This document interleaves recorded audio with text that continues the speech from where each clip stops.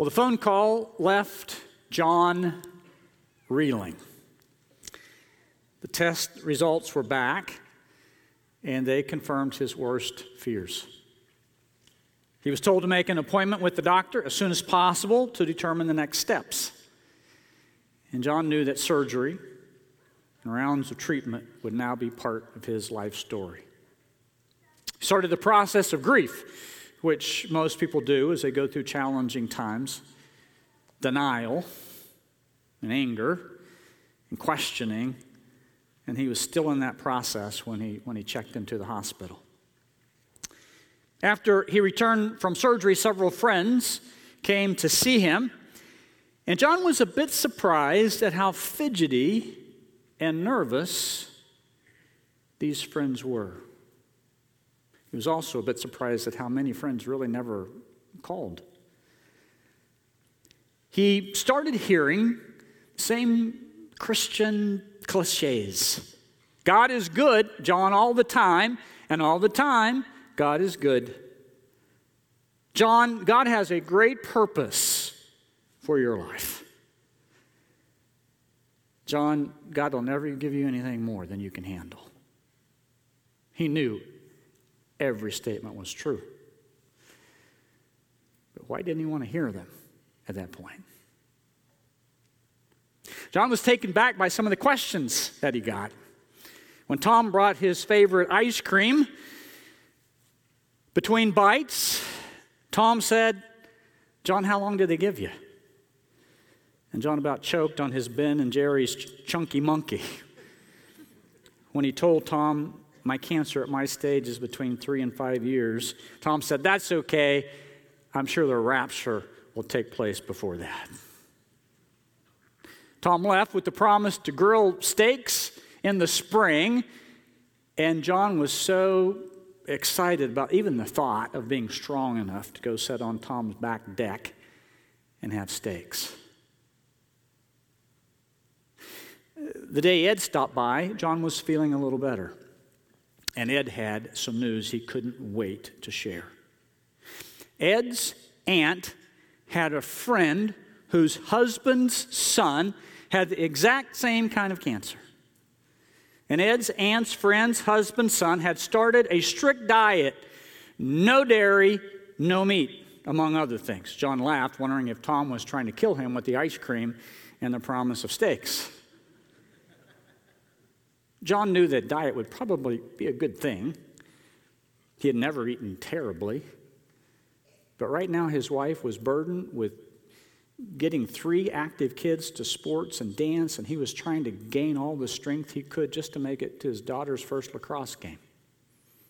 He was too exhausted to make a big decision and make plans such as a life change like that. Maybe someday, maybe the best thing, but just not today.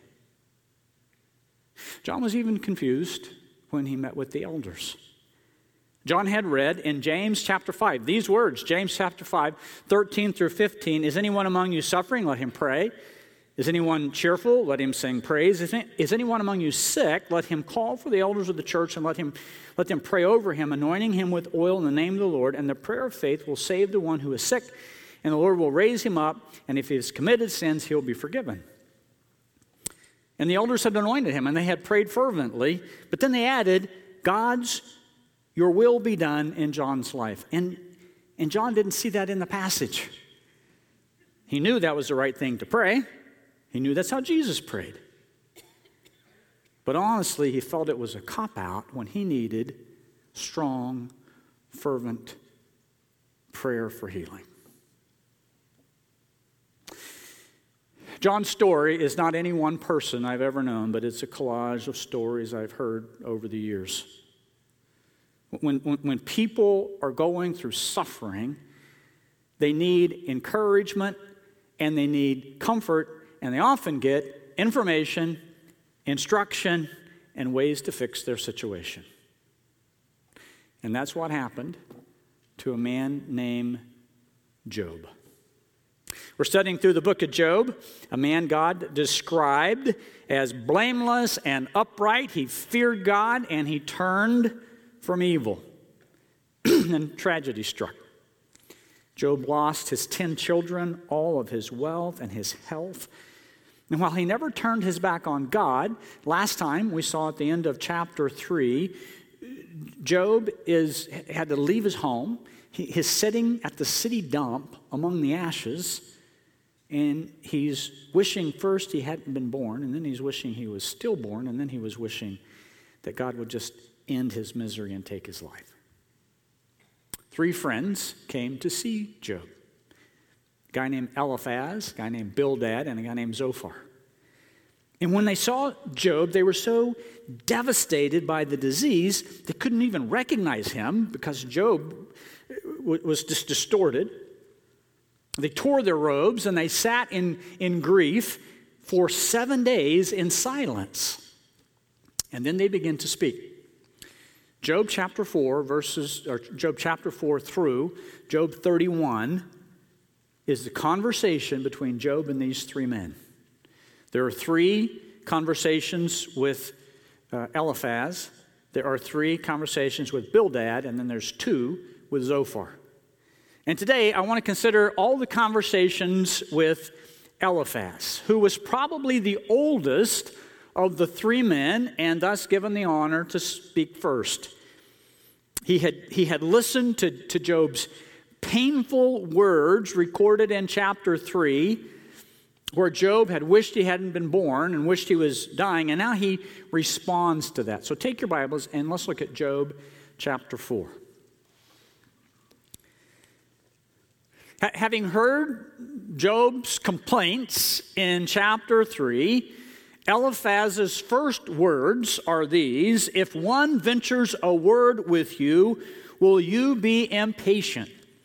It seems like, Job, after your words of chapter 3, you're impatient, waiting on God. So if I venture some words with you, are you going to respond to me just like you responded to God?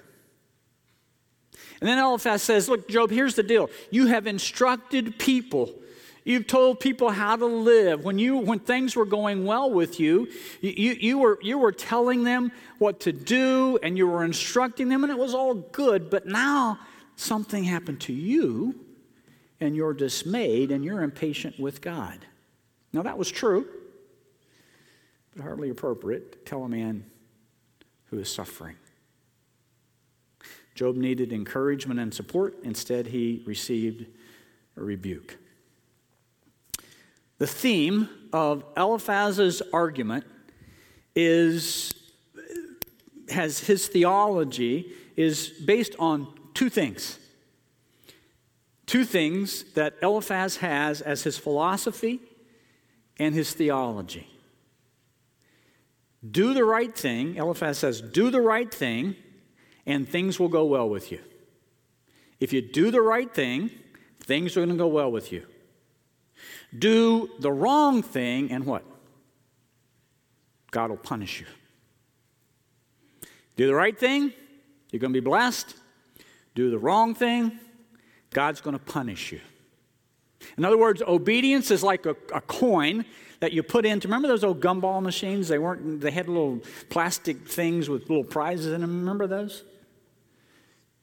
You put in that coin of obedience, and you always get a prize. Now, most people would agree that God ultimately blesses obedience, right? Would we say that? God ultimately blesses obedience. One day, those of us who trust in Him only by His grace, that obedience of faith, one day we're going to be ushered into heaven. And Scripture talks about the rewards of heaven. We all agree that ultimately God blesses the obedience of faith, right? But the book of Job is not about, is God good enough for eternity? That's not what the book of Job is about. The book of Job is about, is God good enough for today?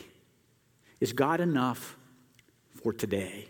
Is God enough in real life, in real time?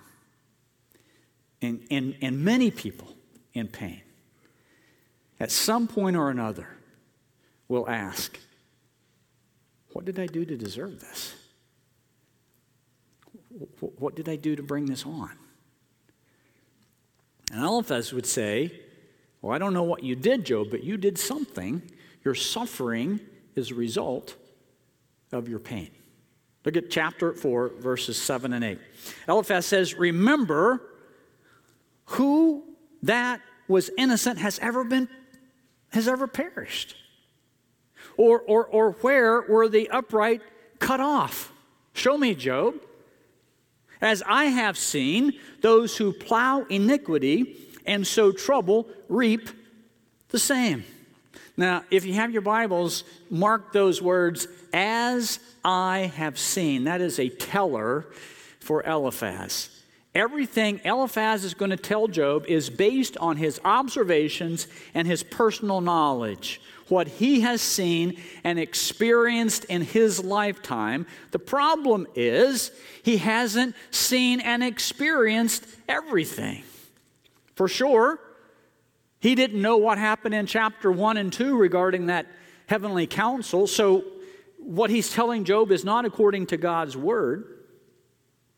And we learn something here about comforting others. There's no need for us to pretend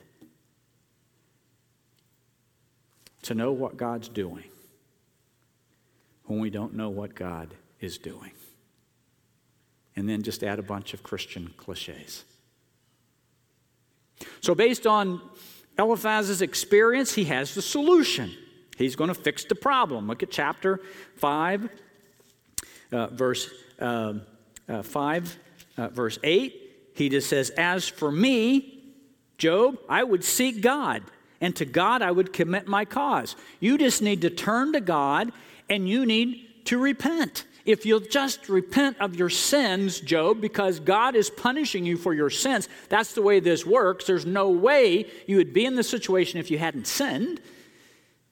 If you just repent, then God's going to bring your health back. Job responds with two passionate appeals. First of all, he just declares, I'm innocent. I'm not perfect, but I've not done anything. There's no outstanding sin in my life to have caused this. Look at chapter 6, verse 10. He's at the end of verse 10. For I have not denied the words of the Holy One. I've stayed in touch with God. I've been walking with God. God himself said he was blameless and upright and feared God and turned from evil. And then Job gets real with God. Most of Job's response is always to God. Look at chapter 7, verse 20 and 21. Job said, if I sin, what do I do to you, you watcher of mankind? Why have you made your mark on me? Why have I become a burden to you? Think about what's going on in John's heart. God, why have I become a burden to you? Why do you not pardon my transgression and take away my iniquity, if that's the issue? For now I shall lie in the earth, and you will seek me, but shall not find me. See those verses? Why? The cry of the suffering heart. Job's plea to God is a bitter cry of despair. His life is quickly passing away. There's no relief in sight. And throughout the book, Job never thinks he's going to recover. He's in such a desperate situation, he just can't ever see himself recovering. But Job's pain, it doesn't stop Eliphaz. Remember, he knows it all because he's experienced it all, or so he thinks, and he knows how to fix the problem. And so he comes back at Job in the second round of conversation, even stronger. And in the first round, there was a tinge of sympathy, but not anymore. Eliphaz turns up the heat. Now we're in chapter 15 in this second round. Look at verses 7 through 10. 7 and 9, rather. Eliphaz said, Job, who do you think you are? Are you the first man who was born? Or were you brought forth from the hills? Have you listened to the counsel of God? Do you limit wisdom to yourself? What do you know that we don't know? What do you understand that is not clear to us? And then in the rest of his speech, If Job's suffering wasn't enough, Eliphaz, we won't look at them all, but Eliphaz in rapid fire goes through 17 troubles that come on wicked people. Just in case Job's troubles weren't enough. Job's fed up by this. He responds in chapter 16. Look at verse 2. I have heard many such things. Miserable comforters are you all. I just need some comfort. I don't need to be fixed. I don't need to be instructed. I don't need to be challenged. Miserable comforters are you all. Shall windy words, verse 3, shall windy words have an end? When are you going to stop talking? Job's fed up with his counselors, but he also has some things to say to God. Chapter 16, verse 7. Surely now God has what? Worn me out. You ever feel like that? Surely God has worn me out. Look into verse 12. God has set me up as his target. In another passage, it's like God is shooting arrows at him. And then verse 19, verse 16 rather, my face is red with weeping and my eyelids in deep darkness, although there is no violence in my hand and my prayer is pure. God, I don't understand this. Job knew that he couldn't convince Eliphaz of his innocence, so he turned to God. Look at chapter 16, verse 19. Even now, behold, my witness is in heaven. God, you are my witness. You know all things. Eliphaz doesn't know a thing, but you know all things. My witness is in heaven, and he who testifies for me is on high. God, you're the one who can, you know my situation. You can testify for me. Job just wants some encouragement. Eliphaz wants to fix Job. There has to be an underlying sin here. And now the accusations start again. Look at chapter 22 in this third round of conversation. Eliphaz says in verse 4, it is for your fear of him that he reproves you and enters into judgment with you. Job, there's got to be something going on in your life. If you'll just listen to me and if you'll follow me, we're going to figure this out together. Is not your evil abundant? Can't you admit it? For you have exacted pledges of brothers for nothing. Job, somewhere along the line, you can't even remember it because your evil is so abundant, but you've exacted pledges of your brothers for nothing. You stripped the naked of their clothing. There was a time, Job, you just think about it, when you gave no water to the weary to drink and you withheld bread from the hungry. Job, you had to have done something wrong. Look at verse 8. The man with power possesses the land and the favored man live in it, but you've sent widows away, empty. Job, the arms of the fathers were crushed. You had to have done something because God always punishes sin, and if you're sick, he's punishing your sin. That's the deal, Job. That's my experience. Job, God is high in the heavens. He sees everything you're doing.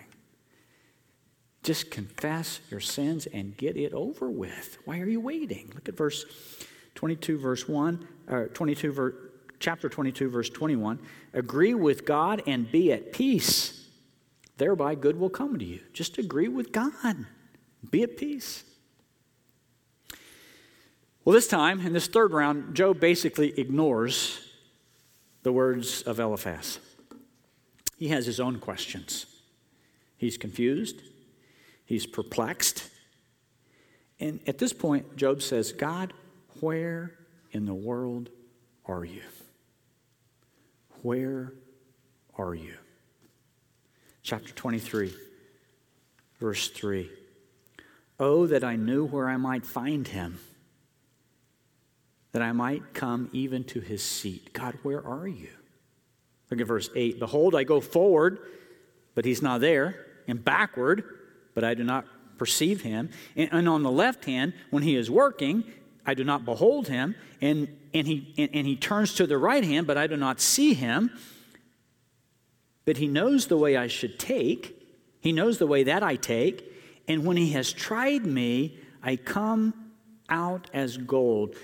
Most people think Job is saying, when I get through this trial, I'm going to come out purified as gold. That's not what Job's saying. Job's saying, if God would put me on the stand, and if I would have an attorney there, I would come out as gold. I would come out as innocent. My foot has held fast to his steps. I have kept his way.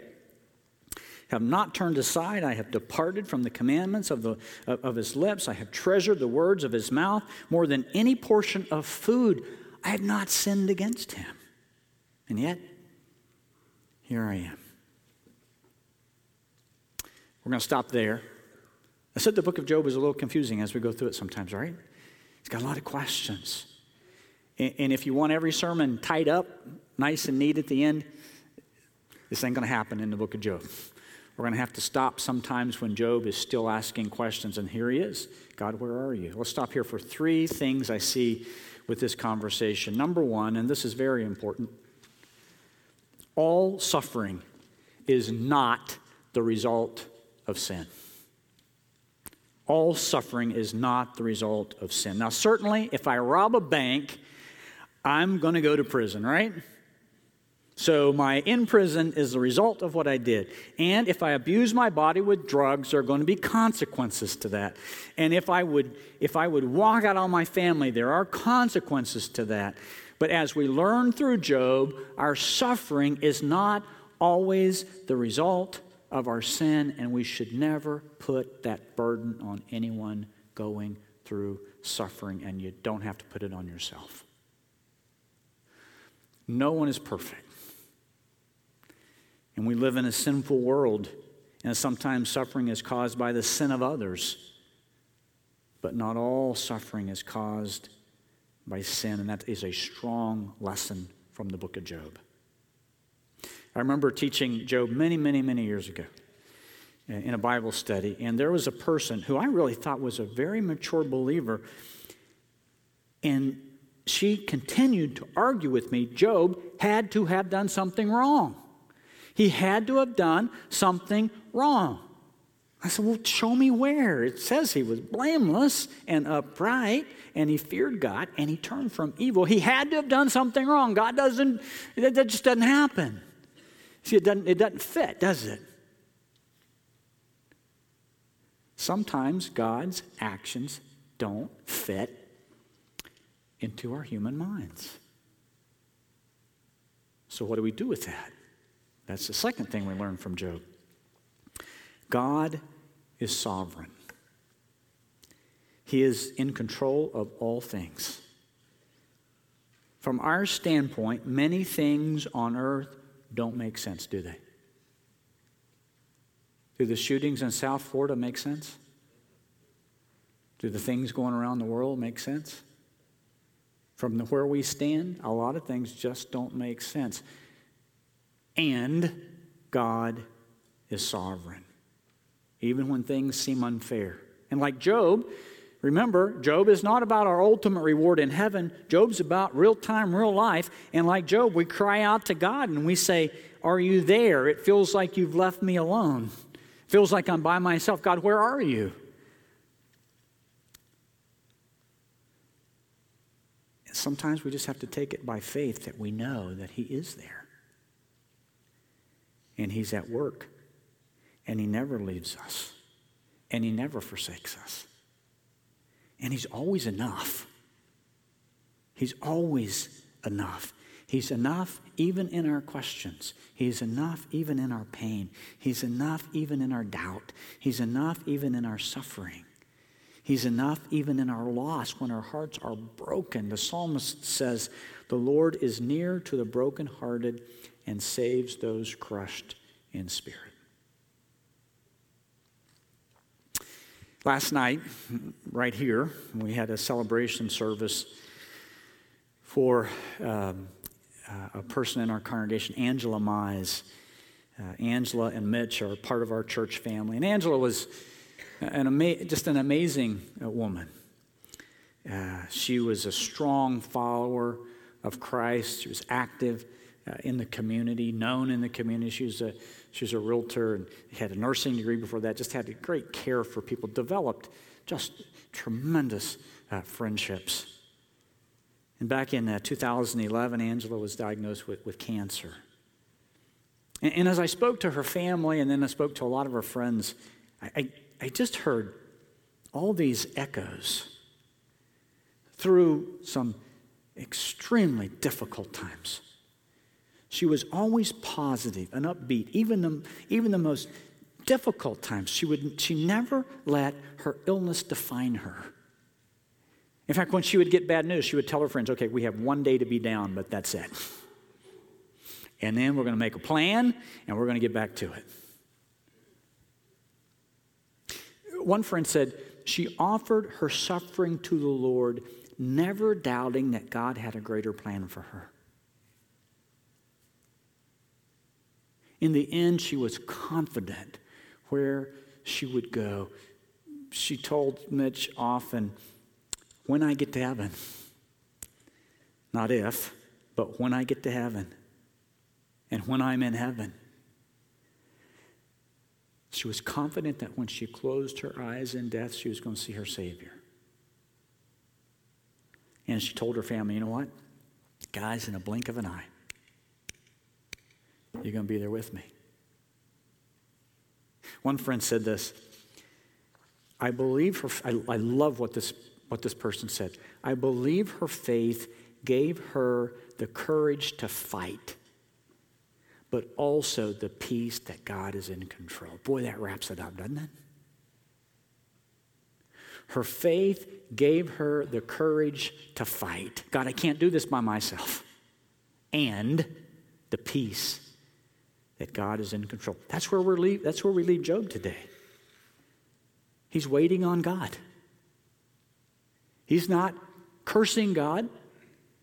He's just communicating with God. He's doing real-time prayer. God, I don't get this. Where are you? I need your help. I need your strength.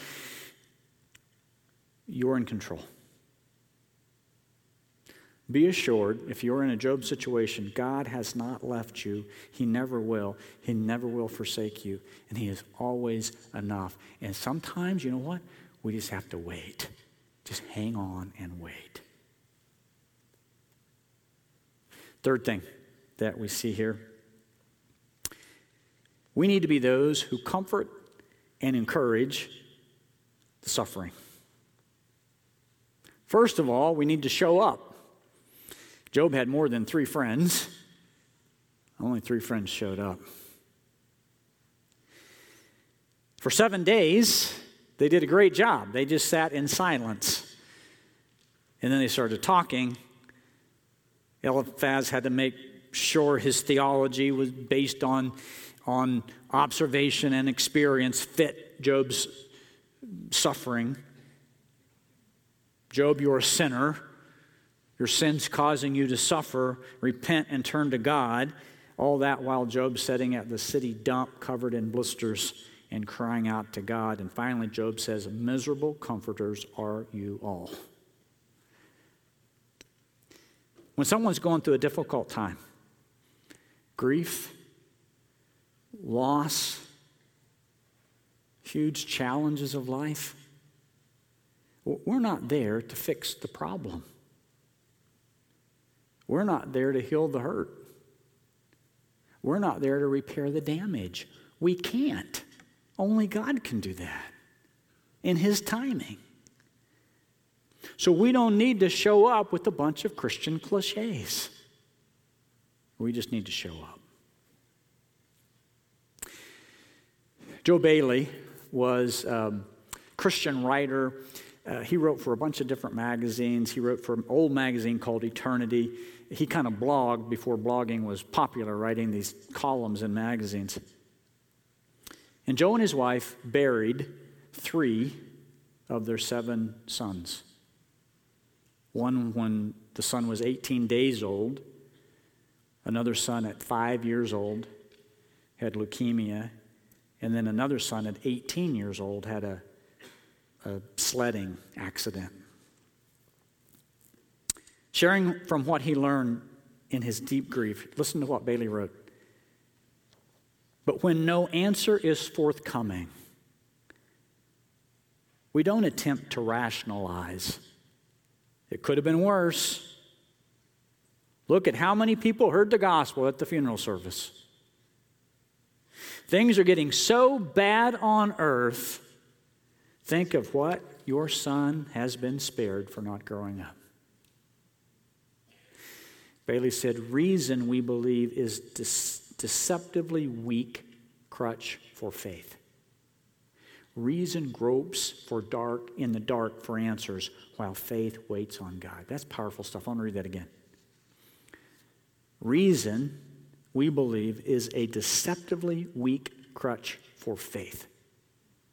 Reason gropes in the dark for answers, while faith waits for God. Bailey wrote a book. It was called The View from a Hearse. Listen to how he describes what happened right after one of his children died. He said, I was sitting, torn by grief. Someone came and talked to me about God's dealings of what had happened, of hope beyond the grave, of why it happened, of hope beyond the grave. He talked constantly. He said things I knew were true. I was unmoved, except I wish he'd go away. He finally did. Another came and sat beside me. He didn't talk. He didn't ask leading questions.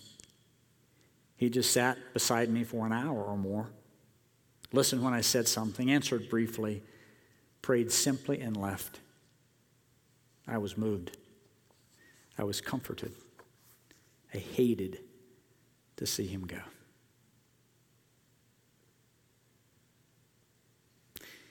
We need to be those who comfort and encourage people who are hurting, not trying to fix them, not trying to instruct them, not trying to challenge them. We want to be comforters.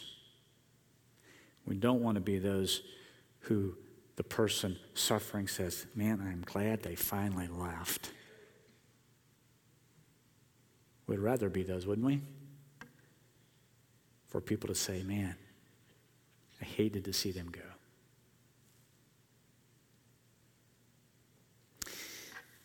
Job knew that in heaven there would be a witness for him, an advocate, an intercessor. That's what he wanted, a mediator. Job wanted this friend in heaven to plead his cause. Job's companion were trying to testify against him, but he wanted a heavenly defense attorney who could speak on his behalf. Look at chapter 16, back at chapter 16, verse 19. Job says, even now, behold, my witness is in heaven, and he who testifies for me is on high. My friends scorn me. My eyes pour out tears to God, that he would argue the case of a man with God as a son of man does with his neighbor. I need an advocate in heaven. I need a defense attorney who will plead my case before God. We have that one, don't we? His name is Jesus. And he is the one that God sent to plead our case before God. Hebrews chapter 4, verses 14 through 16. Since we have a great high priest who has passed through the heavens, Jesus, the Son of God, let us hold fast to our confession, even in the pain, even in the struggles, even in our questioning. Let us hold fast to our confession, for we do not have a high priest who is unable to sympathize with our weaknesses, but one who in every respect has been tempted as we are, yet without sin. Let us then with confidence draw near to the throne of grace, that we may receive mercy and find grace to help in our time of need. We have Jesus. 1 John chapter 2 says, the advocate, the intercessor for the righteous. Aren't you glad we have Jesus? We're going to take communion at this time, and communion is open for anyone who has trusted in Jesus Christ as their personal Lord and Savior. You do not have to be a member of our church. You have to know you've trusted in Christ alone as the only way to have a relationship with the living God. And as you take the bread and the cup, just thank God that He is sovereign and you're not. Thank God that He's God and you're not. And He has sent an advocate. He has sent that one who pleads our case before Him in heaven. Jesus is our intercessor. Romans chapter 8 says, He's the one who is interceding for us. Holy Spirit is praying for us with groanings too deep for words. We have someone in heaven. He was always there, but now we know we have Jesus. And as you hold that cup and the bread, just thank God for sending His Son, die for you on the cross, and to intercede for you right now as your defense attorney, as your advocate before the Father. Lord, help us. Lord, please don't let us just take communion as something we do on the third weekend of the year, of the month. Lord, let this be a special time between us and you. And as we hold that cup and hold that bread, and then wait until we take it together, Lord, help us to thank you for sending Jesus to be our advocate. Help us to thank you for being God even when we don't understand what's going on in our life. Make this a special time between just us and you. In Christ's name, amen.